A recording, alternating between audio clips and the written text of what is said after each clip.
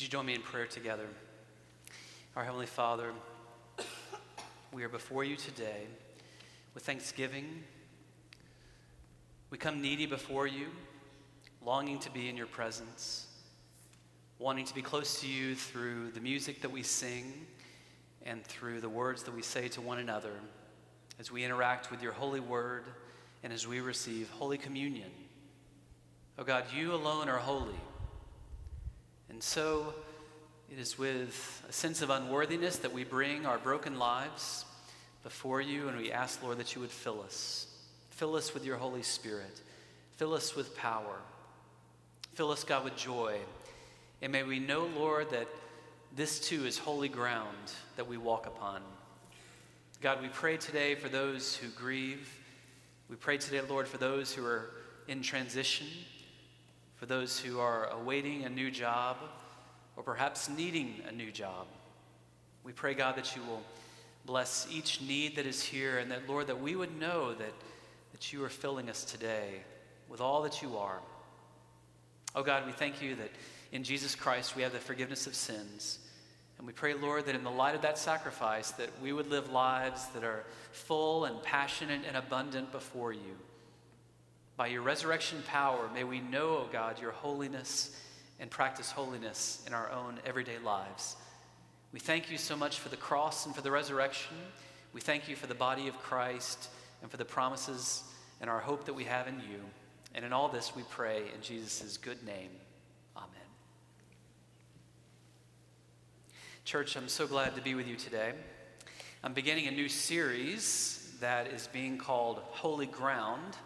And you may have noticed a few of those places that were on the brief video from our trip to the Holy Land last fall. We had a great time together, and during this season of Lent, I'm going to be reflecting on the life of Jesus in that last week, and also helping us to know that even as we experience difficulties here and now, that this ground is as much holy as the land of Israel.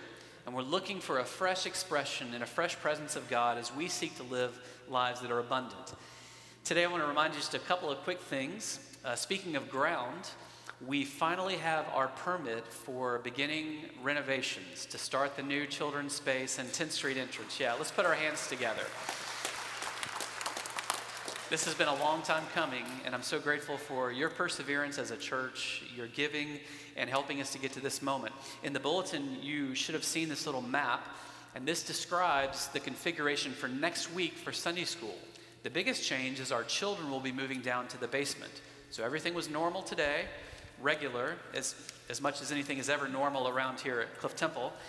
But next week, we will have a lot of disruption as we have different patterns and as we begin for demolition in many different areas, and we're going to do our best to keep good communication headed to you. So if you look at, you can have this as a paper map, but also clifftemple.org/map, and you can find this. And if you have any questions, of course, you can always ask us as a church staff. So that's the celebration. Then I've got a challenge for you.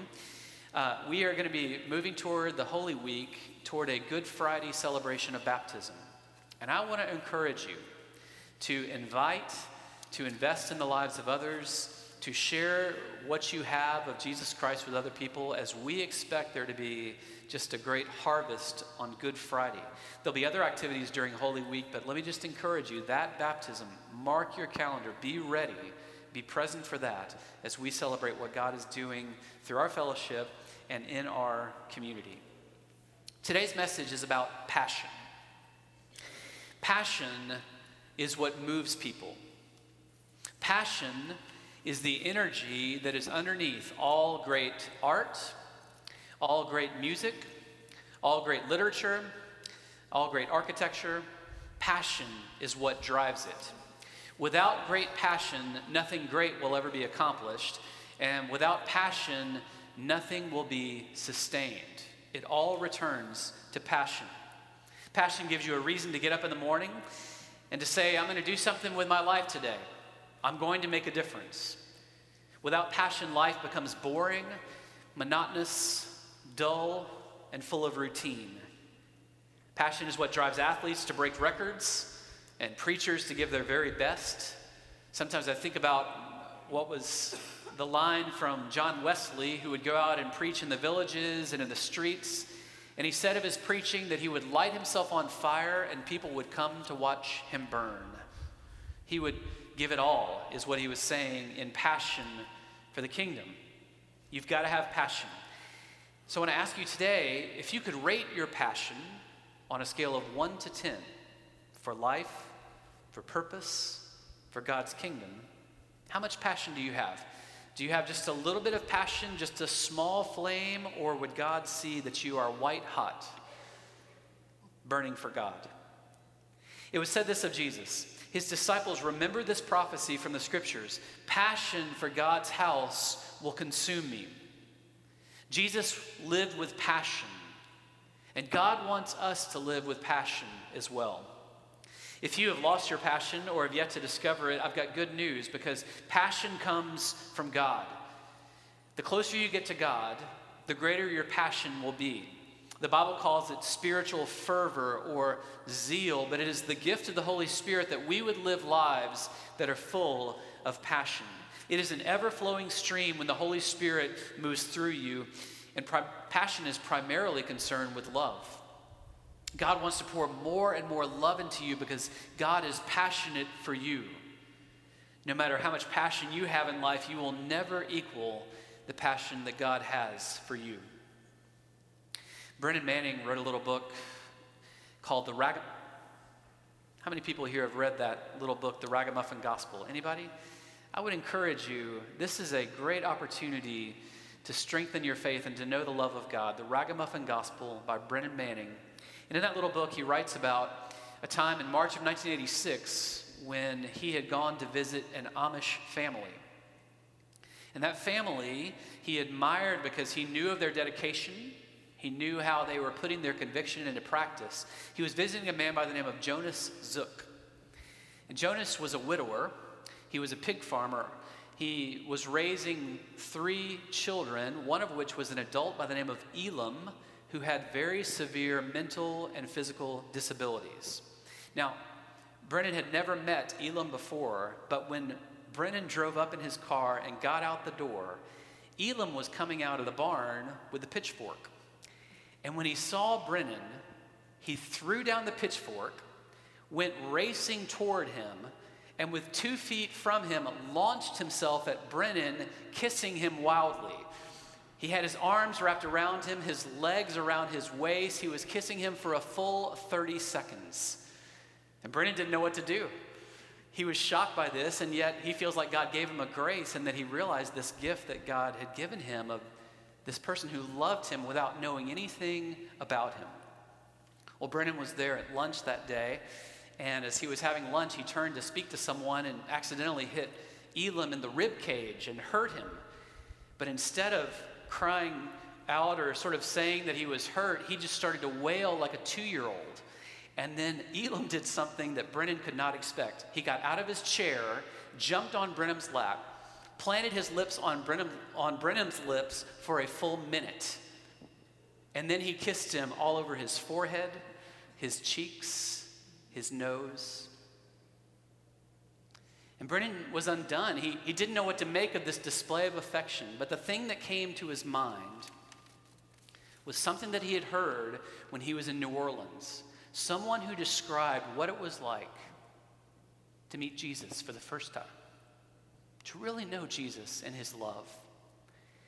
And he says that in that moment, he didn't describe it as being born again or being saved, but instead he says that he was seized by the power of a great affection. That is how God loves you, with great affection. The depth of God's love for you is immeasurable, and it can never be separate from you. God gives it to you freely in spite of yourself, no matter what you have done. Just like Elam never had a chance to get to know Brennan before he loved him, God's love comes to you from a source that you have nothing to do with. In Jesus, you've been given a love that is so great. And in a world that is so broken, exploited, lonely, and confused, this is the love that can change the world. in a church in America that is so divided by doctrine and worship styles and selfishness, this is the love that God sent to save us.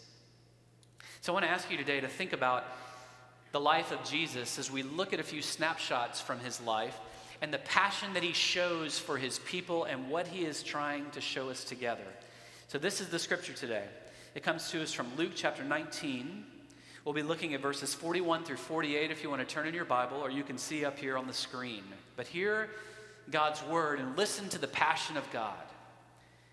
As Jesus approached Jerusalem and saw the city, he wept over it and said, "If you, even you, had only known on this day what would bring you peace, but now it is hidden from your eyes. The days will come upon you when your enemies will build an embankment against you and encircle you and hem you in on every side. They will dash you to the ground, you and the children within your walls. They will not leave one stone on another, because you do not recognize the time of God's coming to you." So imagine you standing at a distance and seeing Jesus weeping over the city, weeping passionately for the people. And then he is at the temple. It says when Jesus entered the temple courts, he began to drive out those who were selling. "It is written," he said to them, "My house will be a house of prayer, but you have made it a den of robbers." Every day he was teaching at the temple, but the chief priests, the teachers of the law, and the leaders among the people were trying to kill him. Yet they could not find any way to do it, because all the people hung on his words. So in this scene, we see Jesus on a donkey, and he is doing something prophetic, a humble king coming into the city, and he looks over Jerusalem and he starts to cry. Now the word here for weep is kleio, which is better translated not weep, but actually to weep loudly and audibly and agonizingly. There's another word for weep in the Bible. Remember when Jesus was weeping for Lazarus, that little scripture, the shortest verse in the Bible, Jesus wept? Now that verse, the word for weep there means to cry sort of silently. So imagine Jesus with little tears coming down his eyes. But here, over the city, he is weeping and wailing in a loud voice. He knows that there would be no peace. He knows that in 35 years, the Romans were going to lay siege and overrun the city. The people would starve to death.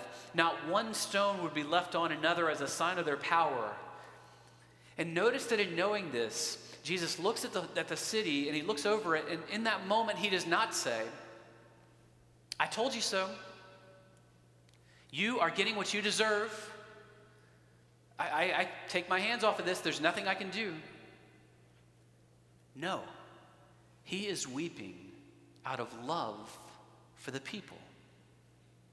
He is weeping for the city.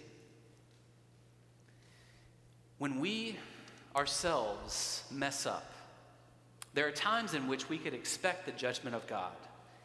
But that judgment never comes to us as cold or stern from someone who does not care. It is from a God who wants the best for you and who wants the best for me. But then Jesus goes to the temple, and now he's not weeping, he is angry. He starts to cast out the sellers, those who are offering sacrifices to the temple courts. And the place where the Gentiles were worshiping, they could not get to. It was overrun with the buying and the selling. The religious leaders had made it a safe place for thieves and for rebels, not the poor and the sick and the lost and the needy. So these two events, you see, the tears of Jesus and the temple, both of these things are connected because they show us the passion that he is feeling in that moment. Now, we can see three types of passion in these two events. You can follow along on your sermon notes. First, Jesus has a passion for people. Now, he loved everyone that he met. He loved the unlovable. He loved the outcast. He loved the women who followed him and the young men who left everything for him. He loved children and old people. He loved the lost and the least. In Matthew it says, when he saw the crowds, he had compassion on them because they were harassed and helpless like sheep without a shepherd. Jesus' mission was about people. And sometimes We can forget that that's what this is really about. Sometimes churches can be all about budgets and about buildings and about finances. But Cliff Temple, if we focus on people, if we focus on people and their real needs, I believe that God will always have a use for our church. He was passionate for people. Second, Jesus showed his passion for purity. He knew the connection between purity and fulfilling one's purpose. All of us face distractions and temptations that can derail our life of purpose, living for him and living the way that God created us to be. And so Jesus goes to the temple, and biblical scholars have pointed out that this is actually him playing out a scene from the book of Malachi, the last book of the Old Testament, that says this would happen when the Messiah comes. Malachi 3, I will send my messenger who will prepare the way before me. Then suddenly, the Lord you are seeking will come to his temple. The messenger of the covenant whom you desire will come, says the Lord Almighty. But who can endure the day of the coming? Who can stand when he appears? For he will be like a refiner's fire and a launderer's soap. He will sit as a refiner and purifier of silver. He will purify the Levites and refine them like gold and silver. So in this moment, Jesus is purifying the temple. He is calling the people back to the right way. Sometimes we need purifying as well. Now, every week in our home, we do at least a little bit of cleaning. How about you? It's important to clean up every now and again, right?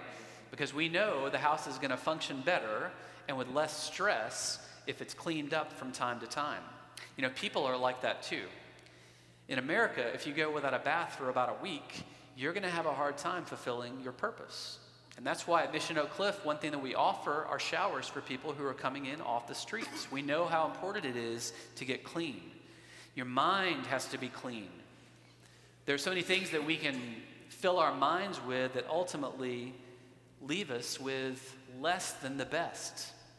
If you filled your mind with negative thoughts and pity parties and doubts and discouragement, there's no way that you can fulfill your purpose. That's why Jesus had a passion for purity. But then Jesus also had a passion for prayer and for worship. He was calling people back to their best selves, zealous to call them to authentic and genuine worship.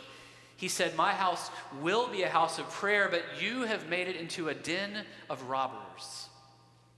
This is why some years ago we started a dedicated prayer service at Cliff Temple. It's why we've started 2020 with home prayer gatherings, because we know how important it is to pray and to be with one another, lifting up our hearts to God.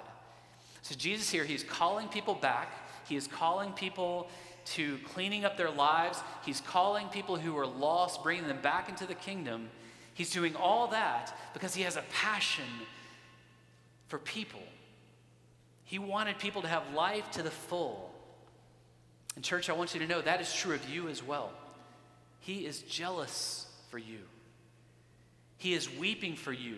He is willing to turn over the tables to help you to find peace. He's full of passion and power, and God's love and passion ultimately liberates us so that we can live with passion. This is the passion that can fill us when you know that you are loved. When you know every day that you are forgiven, when you know that grace covers no matter what you might go through, when you know that there is a God on the throne who loves you and who cares about your very life, when you know that love is the fundamental structure of the universe, that everything is being made new, that one day evil is going to be finally defeated and death swallowed up in victory, when you know this, you can live with passion. And Jesus said, if the Son sets you free, you will be free indeed. How many people in this room feel free today? How many people feel free to love, to live with passion, to live out the way that God made you? Because if God has set you free in Jesus Christ, you are free indeed. You were made for passion by a passionate God. And you are free to love, to make mistakes, to live with adventure, to be who God made you to be. So let me give you 3 ideas for how to live with passion during the Lenten season. And the first one is this: you can choose danger over dullness. Now, you might say that sounds dangerous, because it is. It can be. Jesus is not choosing a path here that is easy. He is doing something dangerous in this prophetic act. God calls us sometimes to do the thing that is not comfortable, and following Jesus should be more dangerous than dull. Many people have rejected faith in Christianity because they just don't see the passion. They don't see it in Jesus' followers.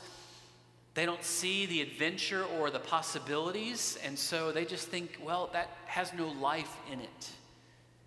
But dullness is not just a religious issue, it is a cultural issue. Our entire culture has become dull. Dullness is the absence of light in our souls. Just look around. You see people who have lost the sparkle in their eyes, the passion for their marriages, the meaning for their work, the joy of their faith. There is a pervasive dullness that is everywhere in our culture. Mike Yaconelli, a youth worker from some years ago, once said this. He said, "I'm ready for a Christianity that ruins my life, that captures my heart and makes me uncomfortable. I want to be filled with an astonishment which is so captivating that I am considered to be wild and unpredictable, and maybe even dangerous. Yes, dangerous," he says, "to a dull and boring religion." Mike says, "I long for a life that explodes with meaning and is filled with adventure, wonder, and risk. I want to be with Jesus, not knowing what's going to happen each day, if I'm going to laugh or if I'm going to cry, if I'm going to be called to something new or to do the same things with renewed passion." Jesus cried and turned over the tables all in one day, but we have made him, baby Jesus, meek and mild. We have forgotten that Jesus said to his disciples, "Whoever wants to be my disciple must deny themselves and take up their cross and follow me. Whoever wants to save their life will lose it, but whoever loses their life for me will find it." What can you do that might seem a bit dangerous for you or for others? Let me give you a few ideas. Sell what you have and give it to the poor. Leave your nets and follow Jesus. Say yes to going overseas. Start seminary courses. Start talking to people that make you uncomfortable. Go on a silent retreat. Hug someone that could give you a disease. Ask God to take away your fear. What can you do that's a little dangerous? Second, to live life with passion, you can give God the places that need to be cleansed. That's what Lent is about. It's about cleaning house, returning to God. Your biggest act of courage may be giving up something that is significant to you. Now, for Lent, you could give up Netflix or Prime Video for a while. You could form an accountability group to help you give up pornography. Today, let the Spirit come in. Right now, what is the Spirit saying? This is what needs to be cleansed.